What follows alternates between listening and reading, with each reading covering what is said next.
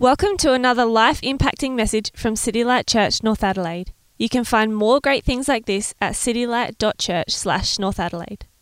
So the first reading is taken from Deuteronomy chapter 1, verses 1 to 8. These are the words Moses spoke to all Israel in the wilderness east of the Jordan, that is, in the Arabah, opposite Suf, between Paran and Tophel, Laban, Hazeroth, and Dizahab. It takes 11 days to go from Horeb to Kadesh Barnea by the Mount Seir road. In the 40th year, on the first day of the 11th month, Moses proclaimed to the Israelites all that the Lord God had commanded him concerning them. This was after he had defeated Sihon, king of the Amorites, who reigned in Heshbon, and at Edrei he had defeated Og, king of Bashan, who reigned in Ashtaroth. East of the Jordan, in the territory of Moab, Moses began to expound his law, saying, "The Lord our God says to us at Horeb, 'You have stayed long enough at this mountain. Break camp and advance to the hill country of the Amorites. Go to all the neighboring peoples in the Arabah, in the mountains, in the western foothills, in the Negev, and along the coast, to the land of the Canaanites, and to Lebanon, as far as the great river, the Euphrates. See, I have given you this land. Go in and take possession of the land the Lord swore he would give to your fathers, to Abraham, Isaac, and Jacob, and to the descendants after him." And the second reading's from Romans chapter 10, verses 1 to 13, and can be found on page 786 in the Bibles from the back. Brothers and sisters, my heart's desire and prayer to God for the Israelites is that they may be saved. For I can testify about them that they are zealous for God, but their zeal is not based on knowledge. Since they did not know the righteousness of God and sought to establish their own, they did not submit to God's righteousness. Christ is the culmination of the law, so that there may be righteousness for everyone who believes. Moses writes this about the righteousness that is by the law. The person who does these things will live by them. But the righteousness that is by faith says, "Do not say in your heart, 'Who will ascend to the heaven?' That is, to bring Christ down. Or who will descend into the deep? That is, to bring Christ up from the dead. But what does it say? The word is near you. It is in your mouth and in your heart. That is, the message concerning the faith that we proclaim. If you declare with your mouth Jesus is Lord, and believe in your heart that God raised him from the dead, you will be saved. For it is with your heart that you believe and are justified, and it is with your mouth that you profess your faith and are saved. As Scripture says, anyone who believes in him will never be put to shame. For there is no difference between Jew and Gentile. The same Lord is Lord of all, and richly blesses all who call on him. For everyone who calls on the name of the Lord will be saved." All right, well, good morning again, and please keep your Bible open in front of you. If you were tempted to close your Bible, open it up again. We are going to do a fair bit of Bible flipping today, okay? So get ready to flip on your phone or your device or with one of those, the old school varieties. Again, Simon is my name, and today we start a new series in the book of Deuteronomy, a series, there's a slide coming up, there you go, Deuteronomy, Now Choose Life is the subtitle. I don't know, maybe you're new to church, maybe you haven't been a Bible reader for a long time, maybe you're an avid Bible reader, maybe you have a lot of knowledge about Deuteronomy, maybe you have zero knowledge of Deuteronomy. I want you to turn to the person next to you really briefly, and just, if you have no idea what Deuteronomy is, say, what is it? We heard a little bit of it just then. Or maybe just share your impressions of the book. good, bad, or otherwise, with the person next to you, okay? You may have nothing to say. Maybe we'll change that by the end of the day. But have a quick chat. Deuteronomy, what do you know about it? What do you know about it? Have a quick chat to the person next to you for a couple of seconds. All right, we might come back together.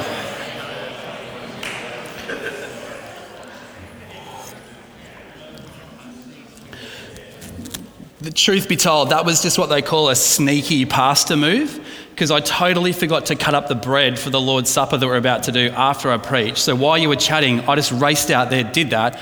I don't really care what you think about Deuteronomy. No, I actually do.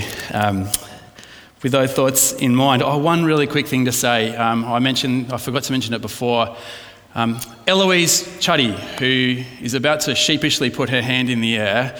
There you go. I didn't mention this a little while ago. Many of us know this, but Eloise, dear sister in Christ, been around for a while. She's engaged to be married. Woo.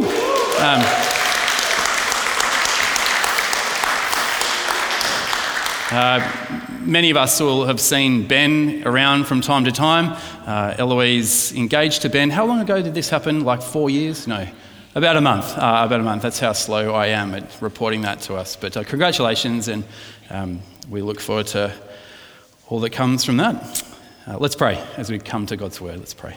Heavenly Father, we thank you and praise you for all the good things you give us. We thank you, Father, for our time together in your word this morning, and Father, for the gift of your word that is so good.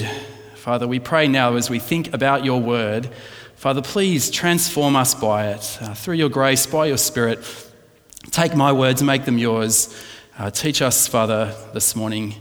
Make us more like Jesus, in whose name we pray. Amen. Amen. Deuteronomy is a spectacular book.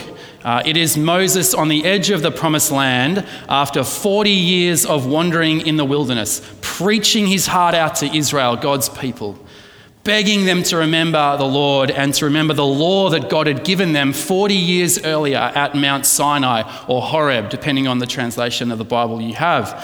And the opening paragraph that Liz read out of Deuteronomy is almost a little bit of a joke, right? It takes 11 days, right, for the Israelites. Would have taken 11 days for the Israelites to get from Sinai to the edge and to the promised land. It would have taken them 11 days if you took a certain road. But the next line in the opening part of Deuteronomy says it took them 40 years. What should have taken 11 days took 40 years. And you go, what? But everyone knew that the 40 years had been because of Israel's disobedience to God. So God sent them around and around and around and around as a wandering people for that period.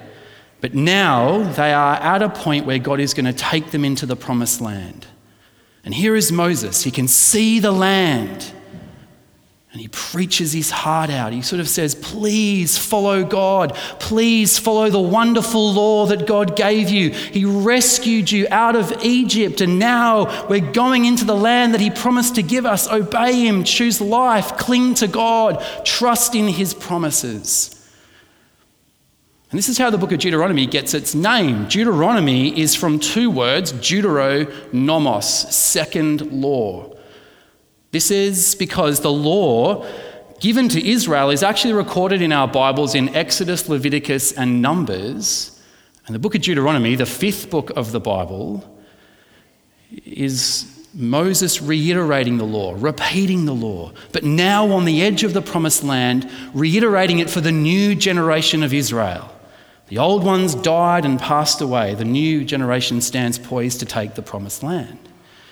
Now, you may be puzzled, right? Why have we called the series Now Choose Life, right? I don't know when you were chatting to the person next to you, for some people, right, they associate the book of Deuteronomy and the whole Old Testament law, not so much with life, but with death and boredom, anything but life.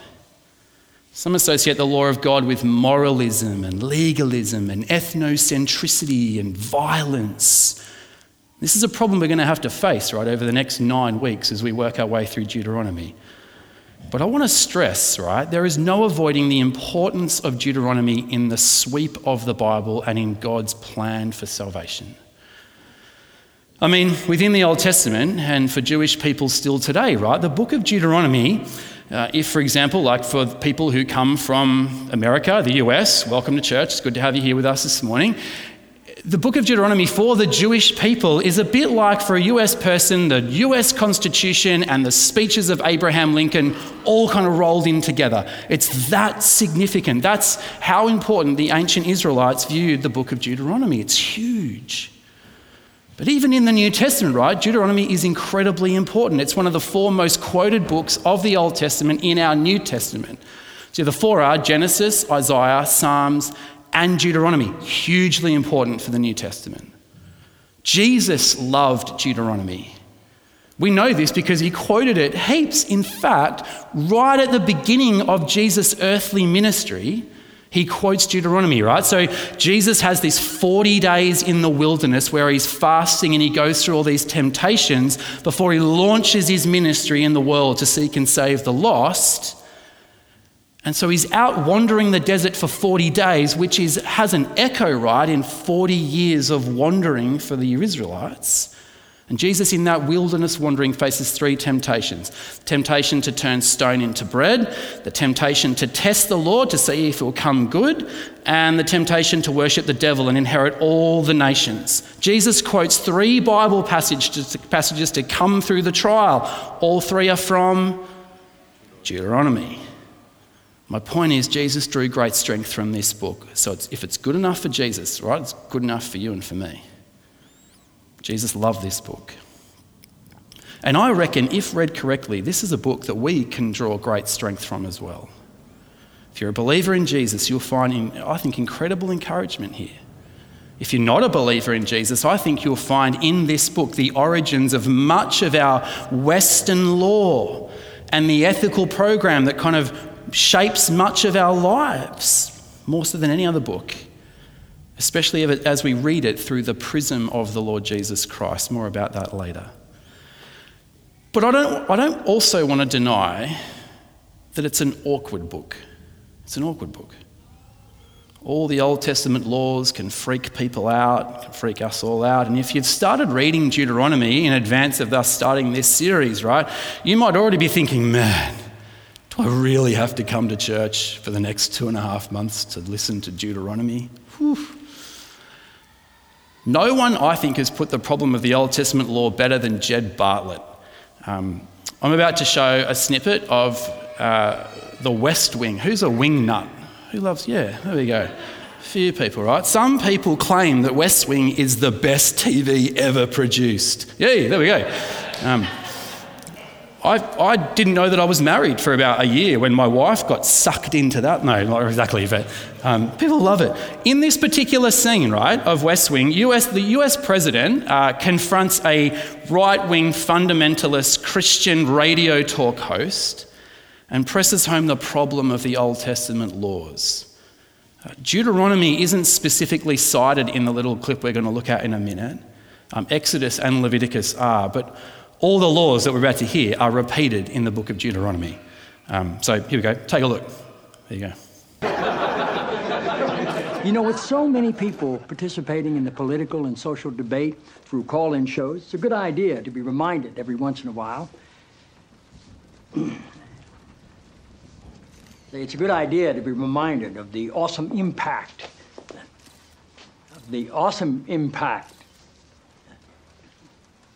I'm sorry, you're Dr. Jenna Jacobs, right? Yes, sir. It's good to have you here. Thank you. The awesome impact of the airwaves and how that translates into the furthering of our national discussions, but obviously also how it can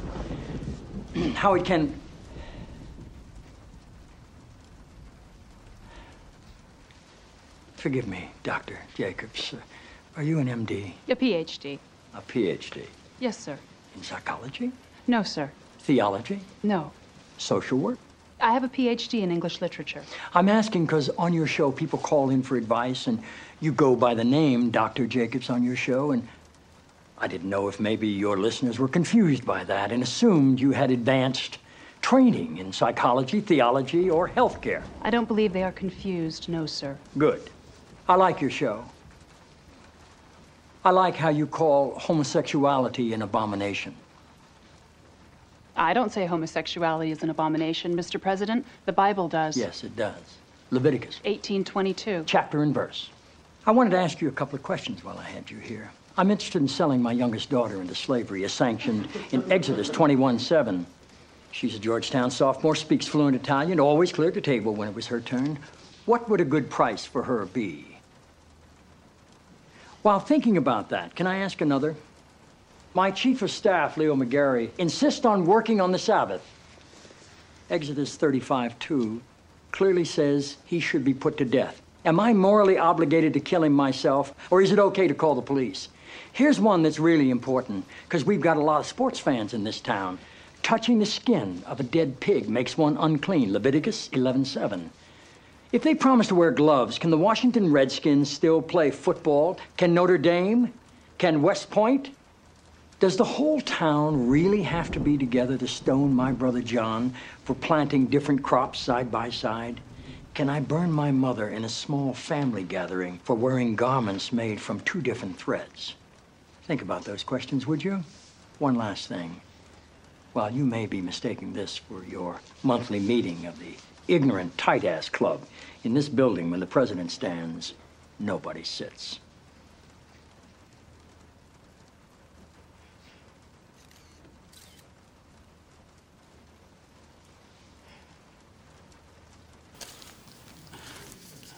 There you go. That's what my 10-year-old daughter calls being owned. There you go. You feel the power of it, right? Do you feel the power? It's brilliant writing. Not all the quotations are correct, but if you leave that aside, it's powerful.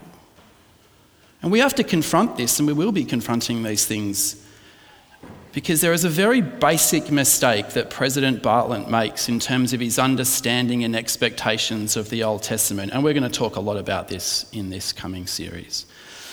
But I do want us to feel the force of the question and the reality of what it is. Today, I just have two simple points, and I promise you it's not one of those messages where I have 2 points, but every point's got 6 sub-points that go underneath it.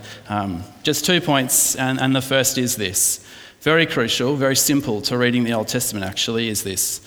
Grace is the premise of the law. I might have said this before, but grace is the premise of the law. It's one of the great myths of Bible reading and Bible readers today that who claim that the Old Testament is all about doing good in order to get to heaven, and the New Testament, thank goodness, is all about trusting in God's grace so you can get to heaven. So it's all about works in the Old Testament and grace and gift in the New Testament. In fact, just this week, right, a long-term Christian asked me whether that's actually the right way to read the Bible. This person was in their 80s. Dark and hard and awful in the Old Testament, and happy and joyful and light and bright and grace-filled in the New. But friends, it's absolutely crucial to realise that even the Old Testament says that grace, God's favour, mercy and love towards you, is the premise for obeying the laws of God. You see this explicitly, open up Deuteronomy, explicitly in the introduction to the 10 Commandments. Come with me to Deuteronomy chapter 5, the opening words of God in this book, the opening words of these first laws. Deuteronomy chapter 5 and verse 6. I am the Lord your God, who brought you out of the land of Egypt, out of the house of slavery. Verse 7, you shall have no other gods before me. Did you notice, right? The first line of the 10 Commandments is about what God has done for you. It's like when we baptized Eloise recently, where we were reminded that baptism isn't something we're doing for God, but it's something we do in response to what God has done for us. And the 10 Commandments begin the same way. These aren't 10 things God gives us and says, rightio, here you go, obey these, and then I'll think about rescuing you. No, it's the other way around, and it's always been. I am the Lord your God who rescued you out of slavery in Egypt. I freed you, now obey. God's mercy and his grace always precedes, and it's the premise of the Old Testament law. Before we hear anything about how we are to obey God, we hear about how he has saved us. Same point is actually made more subtly throughout the whole structure of Deuteronomy as a whole book. The central section of Deuteronomy, chapters 5 through 26, where we see the repetition of the law, its regulations and its stipulations and its application. The first 4 chapters before we get to that recapitulation of the law is a potted history of God's faithfulness to his people Israel for the past 40 years. That's what chapters 1 through 4 are there for. The book doesn't open with, you'd better be good, don't stuff up like your parents did, The book opens with, look how gracious and kind and merciful and wonderful God has been to you. Now let me tell you what it's going to look like to live in response to him. And we see this wonderfully in Deuteronomy chapter 2, verse 7. I told you we're going to be all flipping. Chapter 2, verse 7, Deuteronomy chapter 2, verse 7 to 8. Chapter 2, verse 7. For the Lord your God has blessed you in all the works of your hands. He knows you're going through the great wilderness. These 40 years the Lord has been with you. You have lacked nothing. Flick with me to Deuteronomy chapter 4, verse 34. Moses still building up to the recapitulation of the 10 Commandments. Chapter 4, verse 34.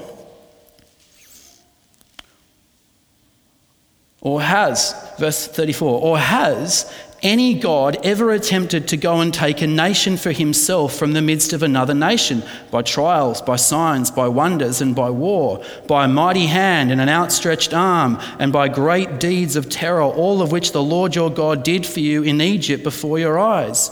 To you it was shown that you might know that the Lord is God. There is no other besides him.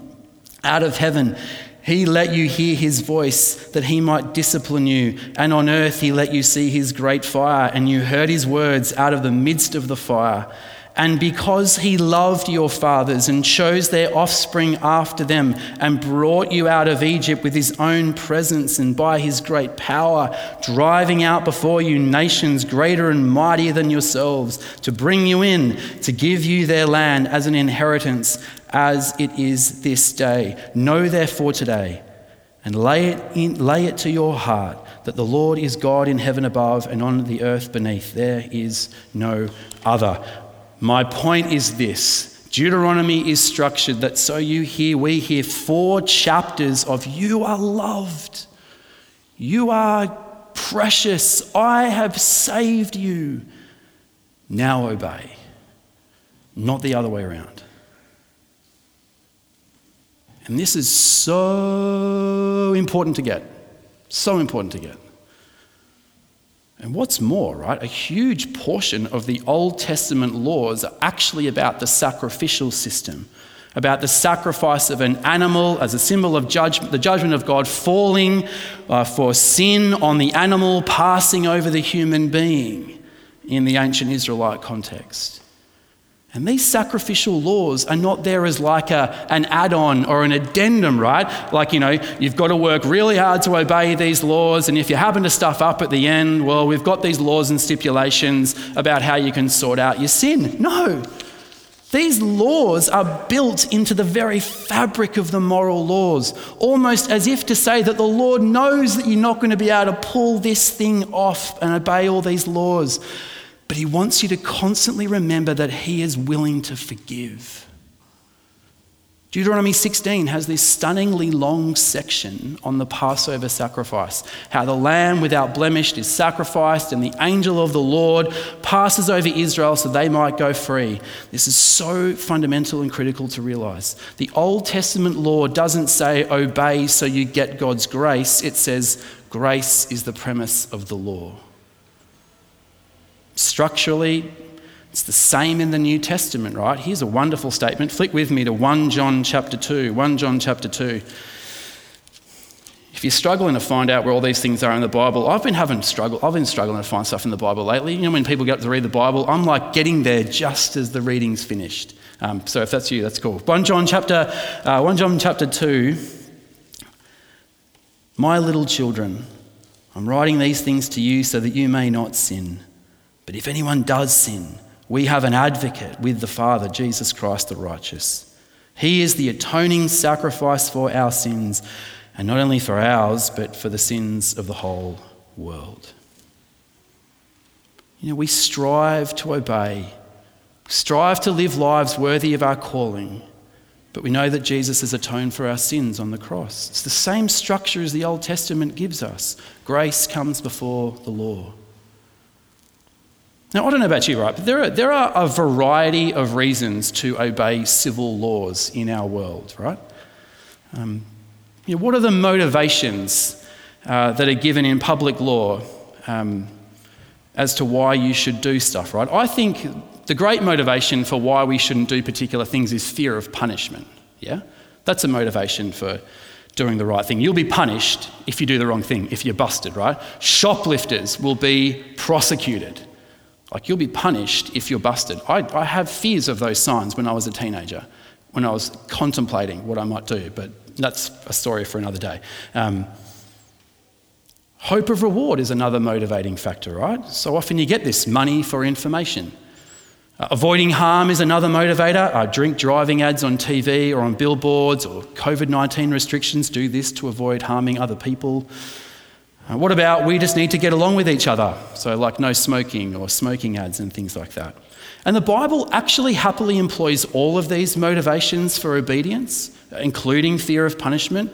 We use it all the time in natural law. Shoplifters will be prosecuted. You'll find all of these in Deuteronomy, but my big point is that the main motivator for obedience is God's grace and mercy and kindness towards you. He's rescued you out of Egypt, he says to the Israelites. Now obey. And we never hear that in civil law, do we? When have you ever heard grace as a reason to be a good citizen? You don't hear, like in public, documents, pay your taxes because it's such a privilege to be an Australian. You ever hear that? You don't get drive safely because isn't it a thrill to be living? I did a little bit of digging, right? I looked up the Australian Constitution to see, what's the premise of our laws. And in the opening line, you come across grace, actually. It reads, quote, humbly relying, I should say it in a sort of constitutional voice, shouldn't I? Humbly relying on the blessing of Almighty God, we have agreed to unite. Rah, rah, rah. Grace is the foundation of the Australian Constitution. I kind of like that, but it's hardly the foundation of our public laws, right? My main point is that grace is the foundation that drives, motivates, and empowers obedience in the Old Testament, and it's the same that empowers obedience in the New. It simply isn't Old Testament all about law, doing good to get God's blessing, and the New Testament changes that. The key motivation for obeying God's law is that you know his goodness towards you. I hope you know his goodness towards you. Because obedience to God really doesn't make sense apart from that. This is going to be really clear in my second point. Grace is the premise of the law. Point 2, Christ is the promise of the law. Christ is the promise of the law. Now, I know most of us Christians, right, we're really familiar with the idea that Jesus is the fulfillment of the law. So Matthew 5:7, Jesus himself says, do not think that I have come to abolish the law, that is the law of Moses and the prophets. I've come not to abolish them, but to fulfill them. In Romans chapter 10, the second reading we just had before from Liz, Paul says Christ is the culmination of the law, so there might be righteousness for everyone who believes in him. Jesus fully obeyed the law in a way that none of us could. He offered his life on the cross as a perfect atonement in a way that none of us could atone for our own sins. And therefore, everyone who believes in Jesus has fulfilled the law. He's the culmination. He's the fulfillment of the law for all those who trust in him. Now, the thing I want to say is that this was not a Christian invention after the fact. It's not if Christians, sat around after Jesus ascended to heaven and thought, how can we get rid of the Old Testament? How can we get rid of the Old Testament law? I know, we can make up this idea that Jesus fulfilled the law of Moses, now we don't have to obey it. And that sounds like a good idea. The issue is that's not the case. The Old Testament said that one day the law would be redundant. So Jeremiah the prophet said a day would come when a new covenant would replace the old covenant. Come with me back into your Old Testament to Jeremiah 31. Jeremiah 31. Jeremiah was a bullfrog. Yeah, there we go. Jeremiah 31, where we come across this idea that a new covenant will come to replace the old. Verse 31, Jeremiah 31, behold, days are coming, declares the Lord, when I will make a new covenant with the house of Israel and the house of Judah, not like the covenant that I made with their fathers on the day when I took them by the hand to bring them out of the land of Egypt, my covenant that they broke, even though I was their husband, declares the Lord. In other words, Jeremiah in the Old Testament says there is a day coming when the covenant in Deuteronomy won't be the covenant that God's people live by. The Old Testament has this kind of built-in redundancy, right? Deuteronomy itself has a built-in redundancy. Here's something interesting. I hope it becomes interesting to you. I don't know if you've spotted this before. It's quite an important thing in Jewish belief. There are two statements in the book of Deuteronomy that set up an expectation that a new law was coming and that a new Moses was coming, okay? So come back to Deuteronomy, 5th book of the Bible. That's where we're going to be hanging for a little while. Deuteronomy 18, verse 5. Verse 15. Deuteronomy 18, verse 15. The Lord your God will raise up for you a prophet like me from among you, from your brothers. It is to him you shall listen. This is Moses, right, at the end of his life, saying, I'm going to die, but there will be a new prophet just like me. He'll bring a new law. Listen to him. But now come with me right to the end of the book of Deuteronomy, Deuteronomy chapter 34, and have a look at the final lines of Deuteronomy. Deuteronomy 34.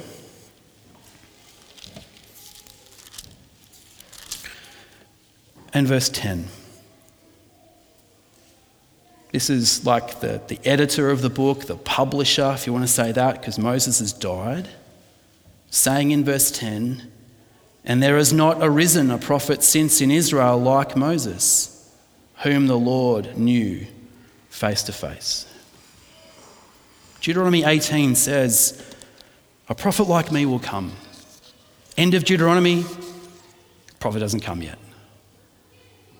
This sets up what brilliant Old Testament scholar Tremper Longman describes as a simple syllogism that influenced Jewish interpreters. I dare you, after church, to say simple syllogism 5 times really quickly. I was walking with the kids the other day after school and I said, I've come across this idea of a simple syllogism. Can you say it 5 times really quickly? They failed. Ask them after church. It was great. I couldn't do it. But anyway, there you go. But anyway, Tremper Longman, this simple syllogism. Here's the syllogism, right? God will raise up a prophet like Moses. There has not been a prophet like Moses yet. Therefore, we keep looking for such a prophet. That's a syllogism. Jewish interpreters after the time of Moses use this, right? God will raise up a prophet like Moses. Haven't got a prophet like Moses yet? Keep looking for such a prophet. And get this. According to the New Testament, Jesus is the prophet like Moses. Jesus is the one whom Moses spoke of. Now, there are heaps of ways we could do this, right? We could have 6 months of sermons on Jesus is the new Moses. Maybe that'll come after our Deuteronomy one, because you go, I love Deuteronomy. Can we just see how Jesus is the new? It's so good. I mean, this stuff just keeps me up at night, and you're going to go, what a wacko pastor we have. But anyway, think with me, right? What is Jesus' most famous teaching?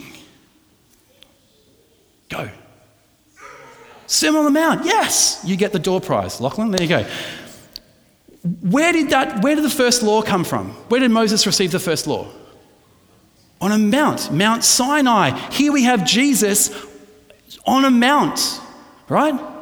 Chapter 5 describes the introduction to Jesus' Sermon on the Mount, his new law. And in the introduction, Matthew kind of crams in 5 Greek verbs to just kind of basically say, listen to this, it sounds a whole lot like Horeb, right? It's incredible, right? It's like Matthew kind of hits Paul like slow motion in this verse, right? It's like, he sits down. The disciples came to him on a mountain. He opened his mouth and started saying to them, and then begins a Sermon on the Mount.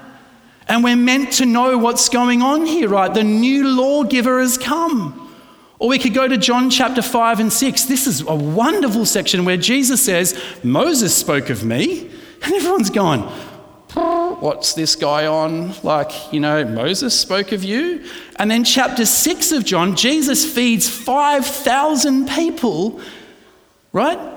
Moses has fed thousands of Israelites. And then the people, after the feeding of 5,000, say, could this be the prophet like Moses? John 6:14. And the readers of Matthew's gospel are supposed to go, yep.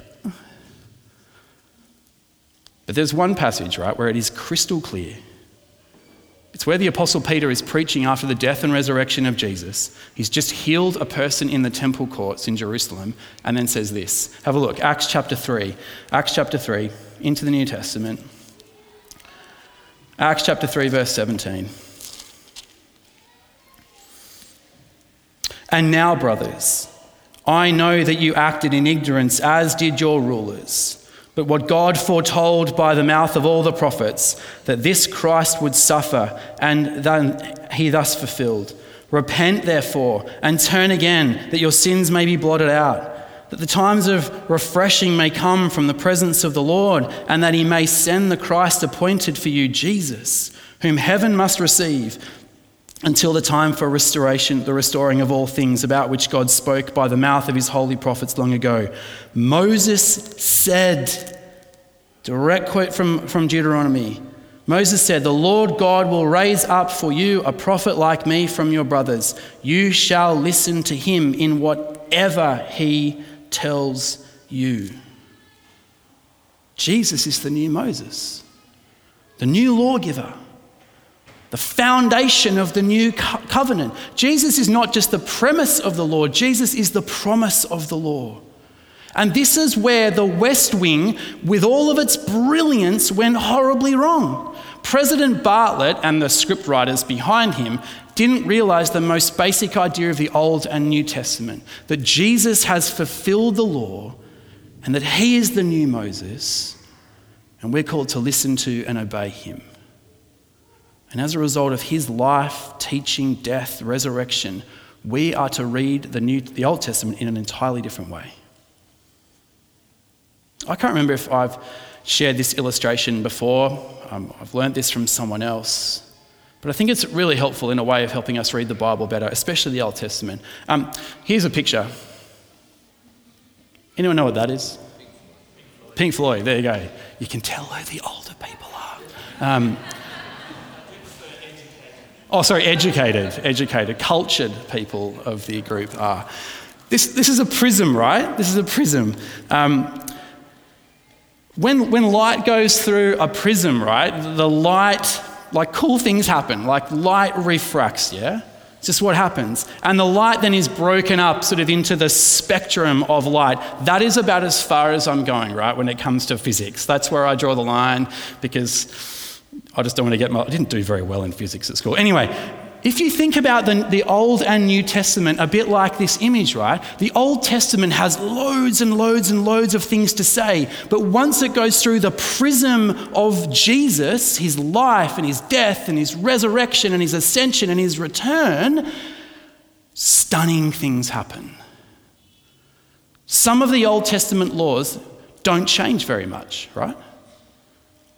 Like laws about caring for the poor. They don't change when you come to the New Testament. Same.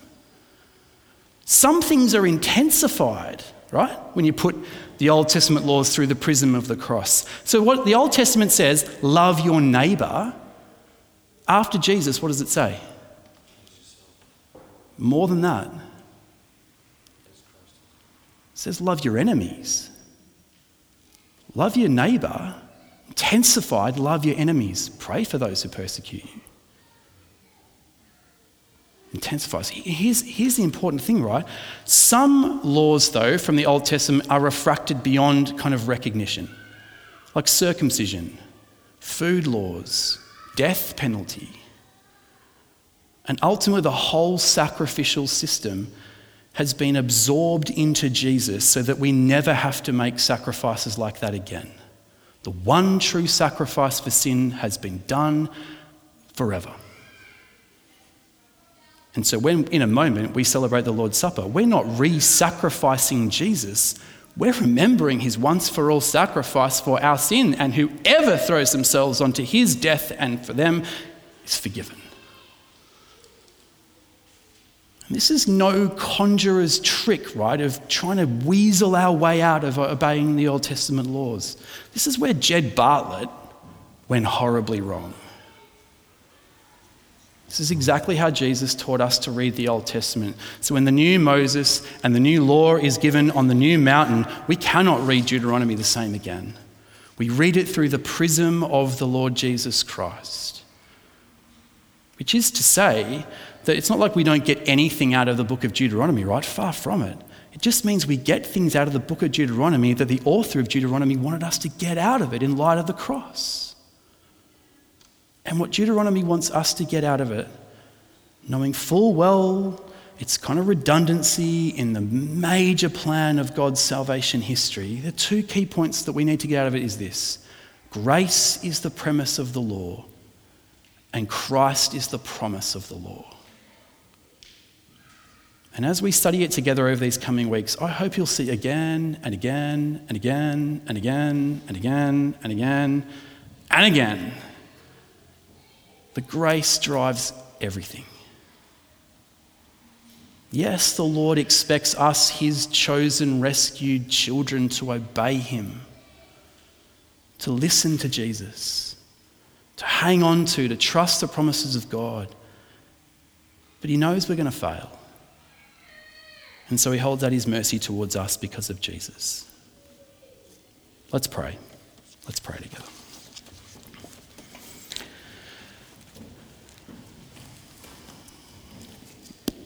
Heavenly Father, please write into our hearts those things that are to our benefit and for our health as your people. And Father, those things that bring you glory and honour, not just today, but Father, as we step forward into studying Deuteronomy. Father, help us, Lord, as we study your word. Help us to avoid being unnecessarily distracted by minor points. Help us not to be overwhelmed by complexities. But Lord, we pray that we would help us to hear your voice, to hear Deuteronomy, to look at this beautiful light through the prism of Jesus' life, death, and resurrection. Father, may we be transformed and strengthened by your grace.